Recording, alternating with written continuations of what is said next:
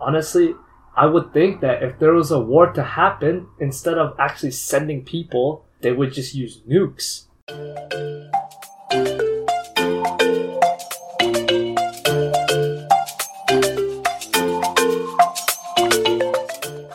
Hey everyone, welcome back to another episode of the Money Makes Sense podcast, where we make money make sense. My name is Nicholas. My name is Samuel, and we're happy to introduce our guest once again, Nathan, who's here to talk about a non-traditional post-secondary path. Okay, I'm Nathan, and I'm choosing the career to join the military.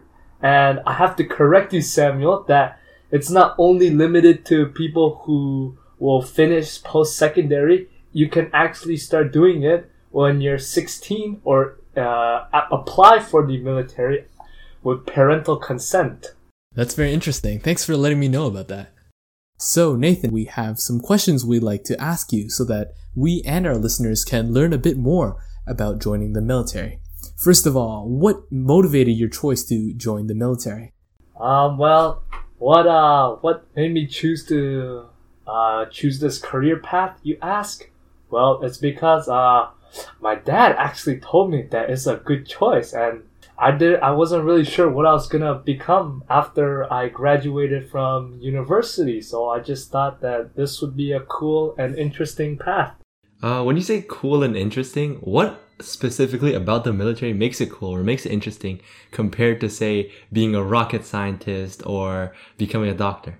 Okay, well, you know how in the real world there's a lot of different jobs, right? Like cooks and stuff. Well, all these jobs, you can find them in the military. Mm-hmm. Like they have positions. They need cooks, they need engineers, they need scientists, right? And then also, by joining it, you also not only get a job, right? But you also get a lot of good benefits. Okay. Can you tell us about some of these benefits? Okay, so one of the benefit is if you apply for the military and you graduate university or like college, right? They will pay for your tuition. So you basically go to school for free. Okay, so do you have to apply for the military before you go to a university, or how does this process go? You can apply right after high school or even during high school. And if you get accepted, you just tell them like what school you're gonna go to, right? And then they will know, and you would have to speak to someone, like a recruiter, to get additional information. Okay, that sounds good. So that's generally speaking, that is what someone could do. But like for you, can you go into specifics about like your plan? What part of the military do you intend on going to? And like, how do you intend on going in your pathway? Okay, what I'm trying to do is, I'm trying to join the Navy, right? As like a officer or like a technician, right? So I would need to know like mechanical engineering. So I need to get into a school that teaches mechanical engineering, and then I also at the same time, right, apply for the military, and then basically just do school then. And while you're doing school, if you get accepted into the military, right, you are now basically working part-time for the military while you're doing school. And the reason why the military pays for your education is because when you're studying now, you're not studying for yourself, right? You're not studying for yourself to get a degree and a job later on, right? You're actually studying for like the country, basically, right? Because all that knowledge is gonna protect the country, right? So that's why they pay for your education. Yeah, like when you told me you wanted to do join the military, my first reaction was like, won't you get shot? Like, aren't you gonna die? Can you elaborate on this? Okay, so yeah, like the common myth is like, oh, you'll be deployed to war and you would die, right? But the chances of like for us to go to war is like very low. And right now, honestly, I would think that if there was a war to happen, instead of actually sending people, they would just use nukes. Just use nukes. Okay. Yeah, so I've also heard about how great the pension is for the military. Can you talk a bit about that? From what I know, I heard that if you work for 20 years straight, right? You get like the best pension, right? It's just the military pension is the second best in Canada. But also, you'd be able to retire super early at an age around like 45. Okay, well, all of that sounds pretty appealing, but I can't help but wonder, how much are you going to get paid if you're working in the military? Obviously, you said there's a wide variety of jobs you could work. Like, if you want to be a cook, we can be a cook in the military. You want to be an engineer, you can be an engineer in the military. But how does the pay differ from working outside of the military and within the military? Well, basically, military is basically a government job, right? So it's like, there might be a difference in pay, right? Compared to like a privately owned company, right? But like if you work for the government, it'd be a safer choice and you would get like more vacation days or something like that. You would have a little bit more freedom compared to like working for a company that makes your schedule for you and such. Okay, so Nathan, one of the things I was curious about when you mentioned working, like applying to the Navy, but even before you start university, and then your university like tuition is obviously going to be covered by the military. But if you apply for the Navy or apply for the military while you're in while you're in university, are you forced to go to work for them after you finish graduating? Okay, I'm not too sure about that, but I know there's a part-time and a full-time. And part-time is basically what you would be doing if you're in the university and you have joined the military. So a part-time is basically like a part-time job. You would go to like so the let's base, say you did like, sign a full-time contract with the military. What is the life like while you're working? And if you are busy with homework, right, you can actually tell them that you're busy with homework and you can't make it, and they will understand and they will let you work on your homework. And transitioning, if you enjoy the military, if you want to transition into full-time, right? Full-time, the transition between full-time or part-time to full-time takes about half a year. And what full-time is basically, you sign a contract with the military saying you would work for them for 3 years. And then after that 3 years, your contract is finished and you can either like quit the military or you can sign another contract and continue working for them. That sounds great. Now, I have a question about working on the military base. You're going to be quite far away from your family, and I'm not sure how the hours work, but how do you feel like the work-life balance is while working at a military base? Well, not all bases could be like far from your home, right?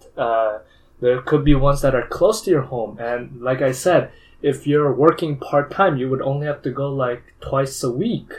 And maybe like once every month you would go like training somewhere in like the wildlands with your team. And you can still be able to go home if you were working part-time. Like some people in the military, their whole career, they don't sign a contract and just work part-time for their whole career. From what I heard from a couple of people, all they say is like every day they just exercise for 2 hours, do their jobs that they're assigned to do, and then they eat and sleep.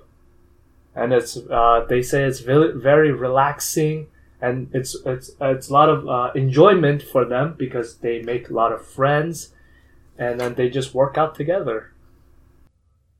Since you mentioned that you have to work out and exercise every day, if I want to do a more if you want to do a job that requires like more thinking than physical work, like let's say I'm an engineer, right? Or if I'm doing if I'm like a doctor or whatever, like what kind of physical requirements would you have to meet, or like how fit do you have to be just to be in the military? Okay, so this question, the answer to this question is everyone who joins has to pass the basic military qualifications test, which is a physical test to see how good, you need to pass this to see how fit you are, basically.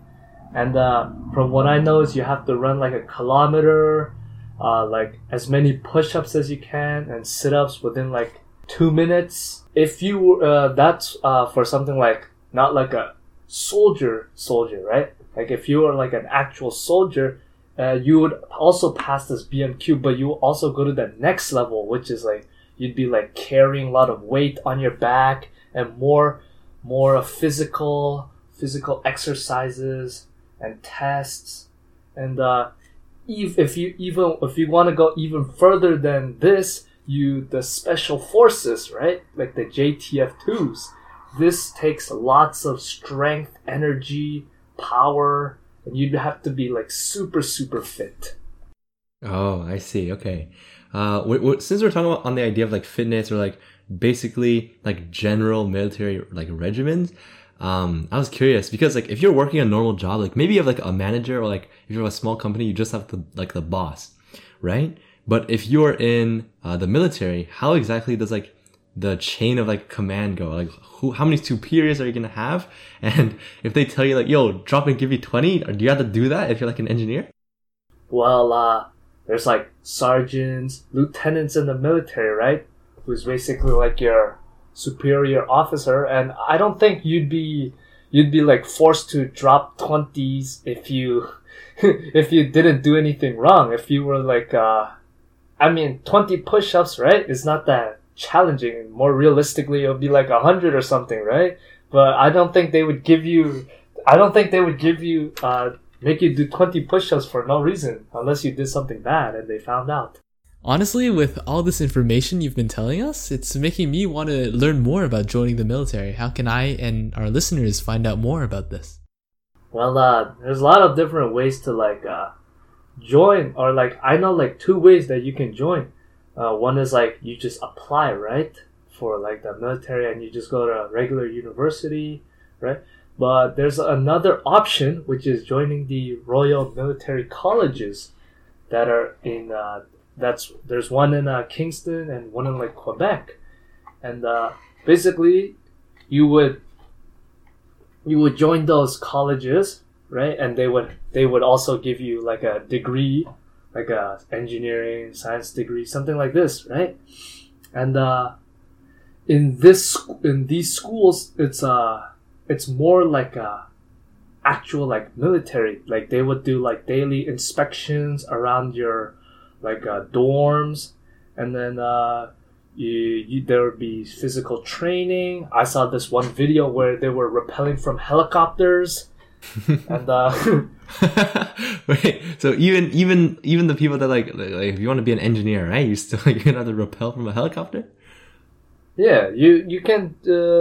It's like that's like basic training, right? You would if you were like a.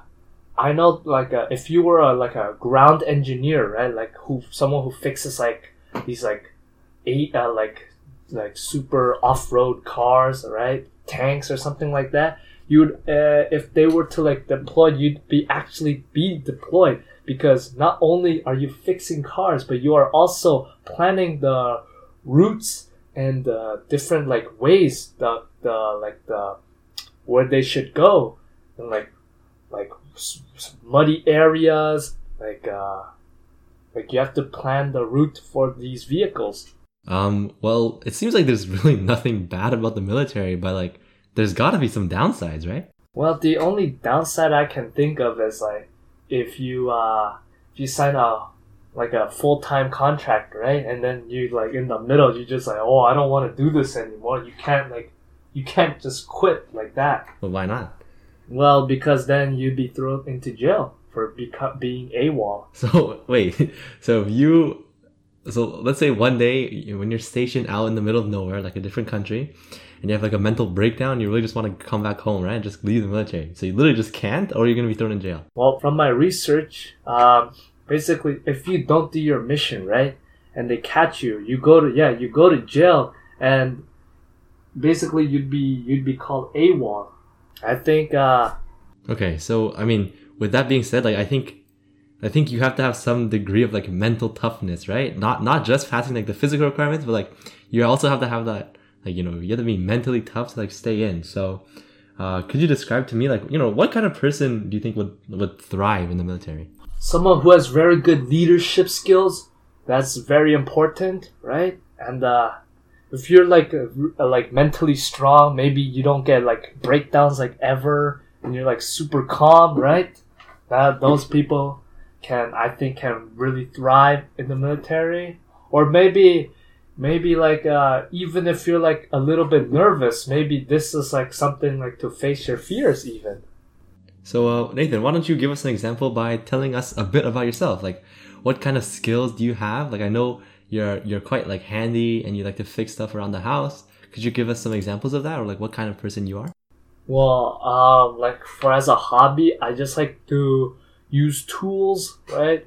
Fix like random mechanical problems, right? If there's like something broken with a car, I would try to like troubleshoot it and fix it, diagnose it by myself.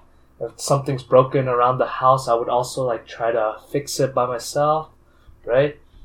And yeah, I just like I do this as like a hobby. It's interesting to me, so that's why I think if I were to get a job that's like a hobby, then I'd be basically doing a hobby as a job. and you would get paid while doing it, right? Yes, and you'd get paid while doing it. I see. Okay. So that's why I chose this career, because it sounded very interesting to me, and I like a lot of people say it suits me well, and and again, like it sounded interesting, and I think I'd enjoy it. Yeah, I would like to talk about how in the military it's a very structured, like there's rules that you have to follow, and it's a really organized atmosphere. But if you want to be creative outside of the army, I know you like fixing things and doing things on your own time. How does the military like support that and allow you to work on your hobbies while also being on a base away from home? In a normal job, you would have like a 9 to 5, so you're working 8 hours. You have 8 hours of recreation, and then you would have 8 hours of sleep, preferably. So what would that look like in the military? I know that in the military, you probably have to wake up earlier, you have to do your exercise. How's your free time structured, and how does that compare to working at like a private company? From what I can remember is you'd go to sleep at 11, and you would wake up at 6, and then you'd be just doing your job and working out, right? And then I guess the time in like after you finish working, I guess that's like free time. But you're not also like always at the base. You can go home like sometimes, right? And then you on like those days you can do whatever you like. I would answer your question even better in the next 5 to 10 years when I hopefully sign a full-time contract with the Armed Forces. So what it seems after hearing from Nathan's experiences, it seems that whatever job or whatever direction you want to take into, like when you want to go into, there's an equivalent for that in the military, right? And there's a lot of different responsibilities, but a lot of it is also the same in terms of like how much you have to work or how much free time you're going to get, and a lot of it is different, but it's going to take you have to be that kind of person that has some sort of mental resilience and you're able to adapt quickly. And as Nathan mentioned, like you need some leadership skills to some extent. You need to be able to talk to people. And like from there, you can be very successful in the military. And since Nathan says, if you're going to be paid for doing your hobby, then you'd be an idiot not to take that job, right? Yeah, so for any listeners that are considering joining the military, as long as you fit the aptitude test, you feel like this is something that's right for you, we're happy to recommend it from all the information that Nathan has told us in this episode. So thanks once again to Nathan for joining us and letting us know about this great information. Thank you for having me. And thanks to our listeners for joining us on another episode 9 of the Money Makes Sense podcast, where we made money make sense.